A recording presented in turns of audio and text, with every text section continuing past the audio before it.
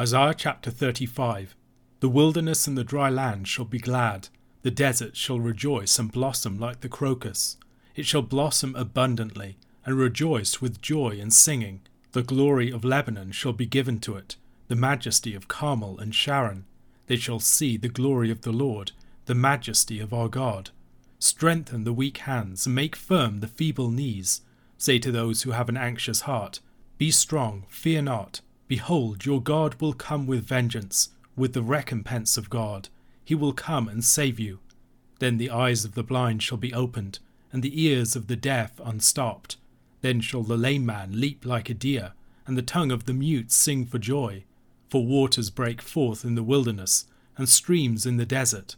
The burning sand shall become a pool, and the thirsty ground springs of water. In the haunt of jackals, where they lie down, the grass shall become reeds and rushes, and a highway shall be there, and it shall be called the way of holiness. The unclean shall not pass over it. It shall belong to those who walk on the way. Even if they are fools, they shall not go astray. No lion shall be there, nor shall any ravenous beast come up on it. They shall not be found there, but the redeemed shall walk there. And the ransomed of the Lord shall return and come to Zion with singing. Everlasting joy shall be upon their heads. They shall obtain gladness and joy, and sorrow and sighing shall flee away. Isaiah chapters 34 and 35 conclude the body of prophecies that ran from chapter 28 to 33, and also the larger section beginning with the oracles against the nations in chapter 13. These two chapters are more general, global, and cosmic in their scope. They're also important in the larger structure of the book. Chapter 34 especially recalls chapter 13, but chapter 35 anticipates the later material of the book in chapters 40 to 66, a fact that has led a majority of less conservative scholars to attribute it to a later hand. There are certainly close comparisons to be drawn between the language and themes of this chapter and those of later chapters. Much in this chapter anticipates passages like chapter 40 verses 1 to 11, and then verse 10 is almost identically repeated in chapter 51 verse 11. And the ransomed of the Lord shall return and come to Zion with singing. Everlasting joy shall be upon their heads. They shall obtain gladness and joy, and sorrow and sighing shall flee away.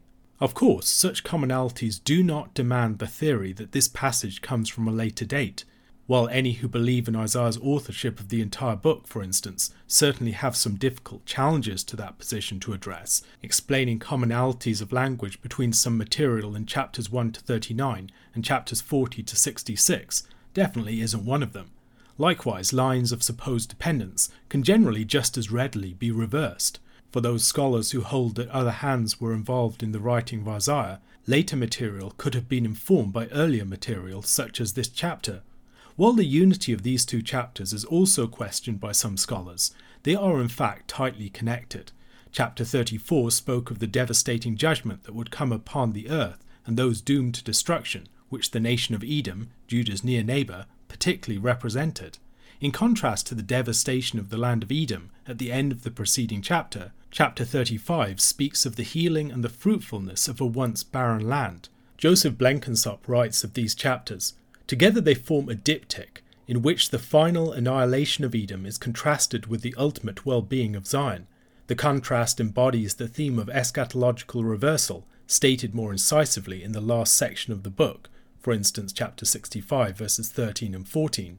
Whereas Edom will be turned into an uninhabited wasteland, the Judean wilderness and arid land will bloom like Lebanon and Carmel. The contrast is worked out in some detail. The wadis of Edom will be turned into pitch.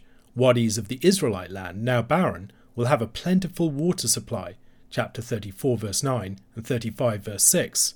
Nettles and thistles are contrasted with reeds and rushes, plants that grow near water, chapter 34 verse 13 and 35 verse 7b.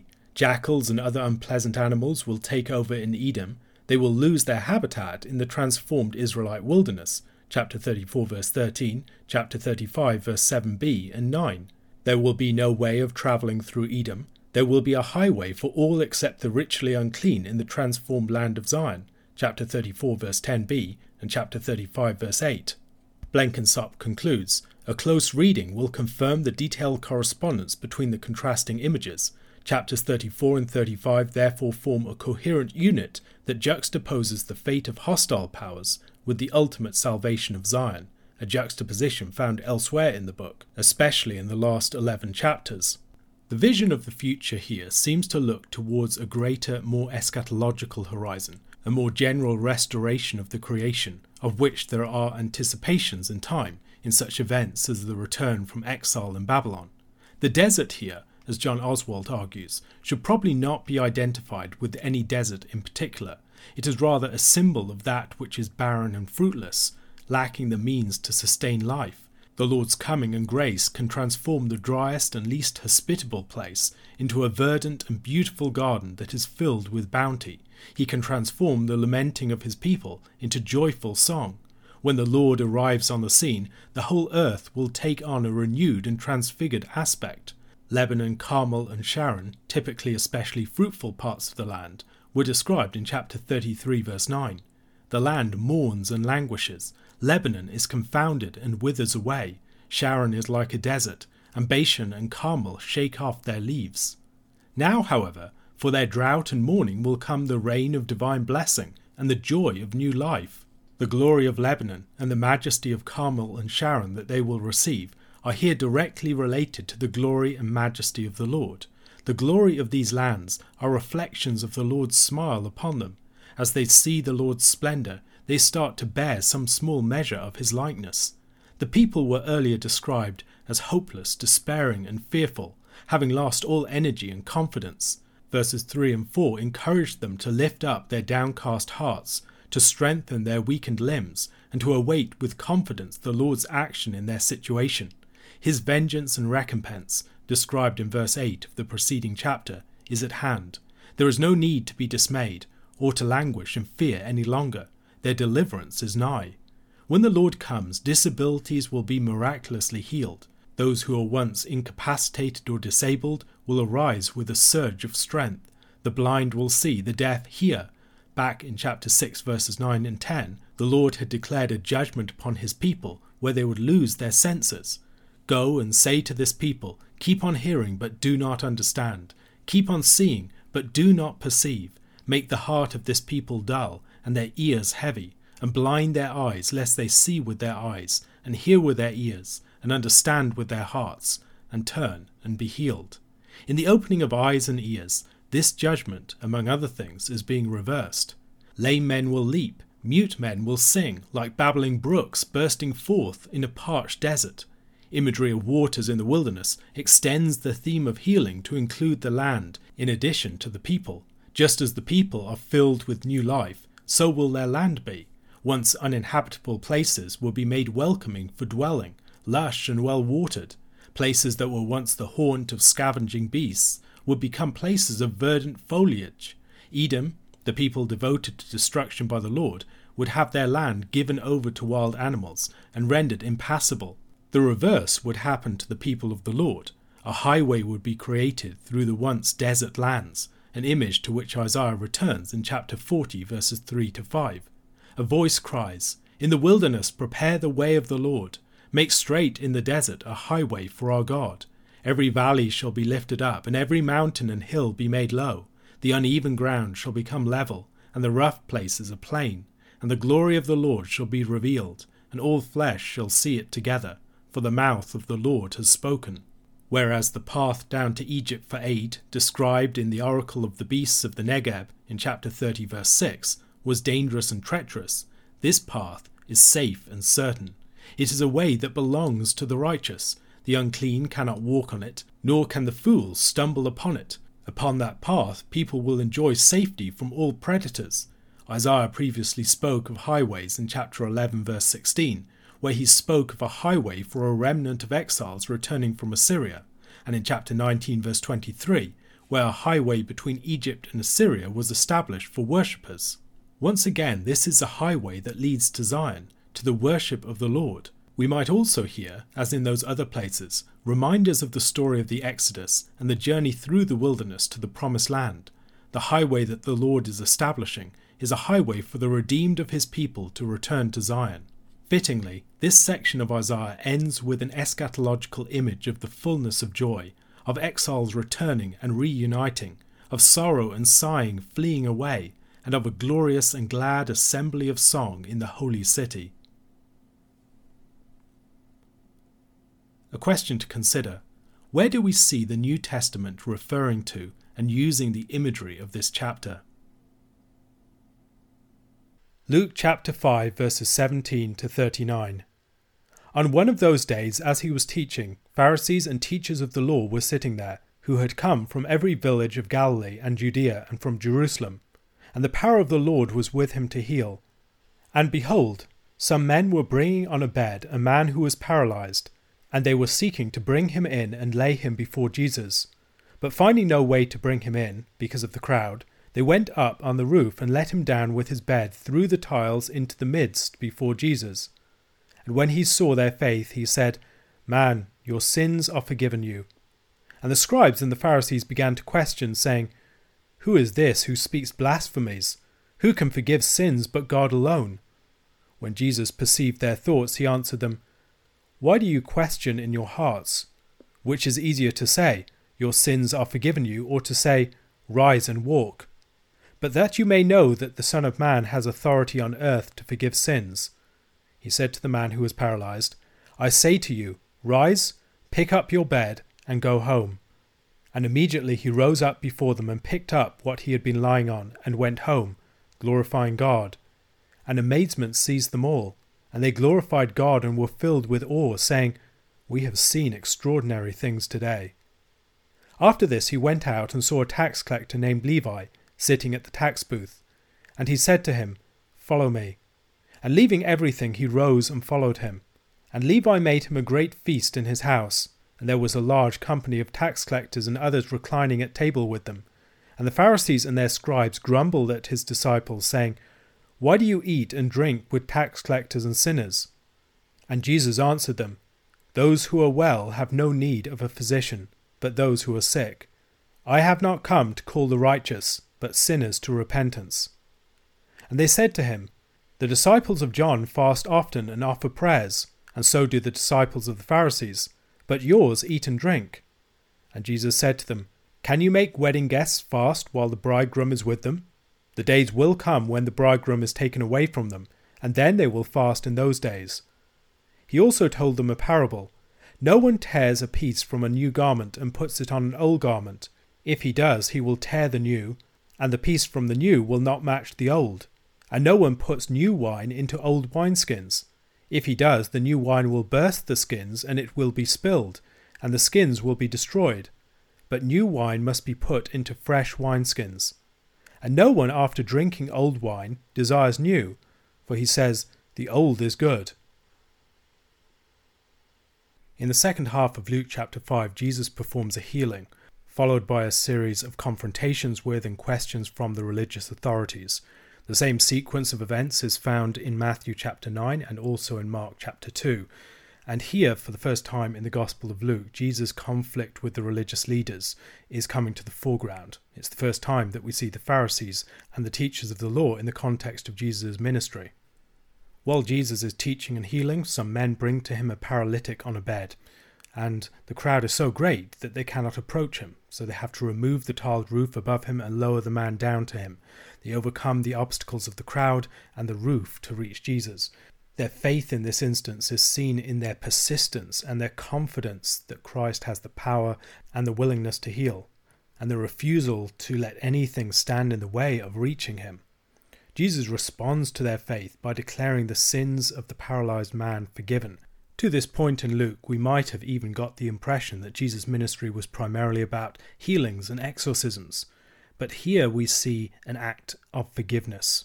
And in that act of forgiveness, some aspect of Jesus' ministry that goes beyond healing and exorcism is revealed. There is a far more powerful work of salvation that's taking place here. The scribes and the Pharisees, however, think that he's blaspheming. He's claiming a prerogative that is God's alone. To forgive sins, surely that's only something that God can do. Who can forgive sins but God alone? And Jesus recognizes what's in their hearts, and his response is to demonstrate his authority by healing the man. That healing is not the greater act. The greater act and the central act is the act of forgiveness. and that is part of the surprise of this chapter. We think that the central event will be the healing of the paralysed man, but the healing of the paralysed man takes place almost as an afterthought, as a demonstration of the deeper healing that has taken place within. That two-stage healing is an inward, then an outward healing. The outward healing as a sign of the inward healing. And this helps us to understand Jesus' ministry more generally. Jesus' ministry of external healing, of exorcism, and these sorts of things are signs of the coming kingdom, a kingdom that reaches far deeper in the salvation that it brings. Jesus speaks of himself as the Son of Man. The Son of Man has authority on earth to forgive sins. Jesus is acting in this particular capacity. The Son of Man is a figure of eschatological significance. But he's not just a judge, he's also someone who brings forgiveness. The Son of Man in Daniel chapter 7 was one given great authority, one who would judge and rule. But Jesus presents the establishment of the kingdom and the authority of the Son of Man as being exercised in part through forgiveness. The physical healings demonstrate Christ's authority and are signs of the deeper healing that's taking place. The work that Jesus is accomplishing, however, is not just that of an itinerant healer. Rather, he is the one who is the Son of Man, bringing the eschatological kingdom and bringing forgiveness to God's people. And the response of the people is that they are filled with amazement and awe, that they glorify God for the works that he is doing, that they are witnessing. Some time after this, Jesus sees Levi sitting at the tax booth as a tax collector. In Matthew's Gospel, we're told that the tax collector was Matthew, and presumably Levi is another name by which he goes. The tax collectors were despised for collaborating with the Romans, and also for their injustice.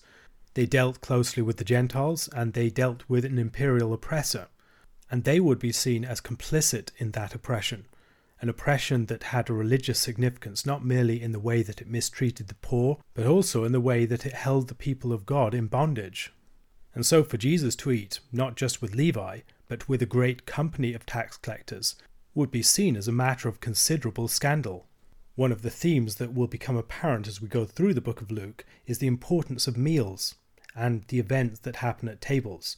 Jesus is redefining Israel around the meal table. The meal table is, among other things, an anticipation of that great wedding feast. And as in the story of the paralytic, we need to see some of the deeper themes of Jesus' ministry come to the surface here. In the story of the paralytic, it's the importance of forgiveness and the way in which the healings are pointing towards a deeper healing that Christ is accomplishing. Here we need to see the way that Christ is gathering the lost sheep of the house of Israel, those who need a physician, those who are sinners and sick, and he is bringing restoration and forgiveness to them. Following this, Jesus is questioned concerning fasting. Fasting would be a standard religious practice of Jewish groups, and the fact that Jesus' disciples abstain from it is surprising. Surely a great rabbi like Jesus would teach his disciples to fast regularly. But fasting is a matter of timing. You fast in preparation for the feast. And when the bridegroom is on the scene, fasting would be a great failure to realize what time you're in. Christ is the bridegroom. God has visited his people in Christ, and those who appreciate this visitation will feast and celebrate. The time, however, will come when the bridegroom will be taken from them, and then they will fast. While there were anticipations of Christ's death in the statement of Simeon in his presentation in the temple, and also on the occasion when his parents lost him in Jerusalem at the time of the Passover, here, however, it is turning up in Jesus' own teaching. Jesus' teaching concerning the new and the old garments and the new wine and the old wineskins expresses something of the insufficiency of the old structures for containing the new work that he is bringing about. Jesus' teaching is not that the old is bad or to be rejected, but rather that it cannot contain the new thing that he is bringing. Christ fulfills the law, but in a way that goes beyond the constraining structures of the law. If you tried to contain the new wine of Jesus' ministry in the old wine of the practices of the disciples of John the Baptist or the Pharisees and the other practices of the law, it would burst those old wineskins. Likewise, if you took the fabric of the kingdom and used it to patch the old reality of Israel, it would tear, and both would be the worse for it. No, Jesus is bringing something new that cannot be reduced to, contained by, or constrained by the reality that has gone beforehand. It fulfills it, but it cannot be circumscribed by it. The final statement of this passage, "and no one after drinking old wine desires new, for he says the old is good," is probably an ironic statement. In this statement, Jesus is probably commenting upon the way that people are rejecting him and the new wine of the kingdom because of their failure to see beyond the old wine of the old covenant. A question to consider: how might Jesus' miraculous turning of the water into wine in the wedding in Cana in John chapter 2 shed light upon this particular passage, and vice versa?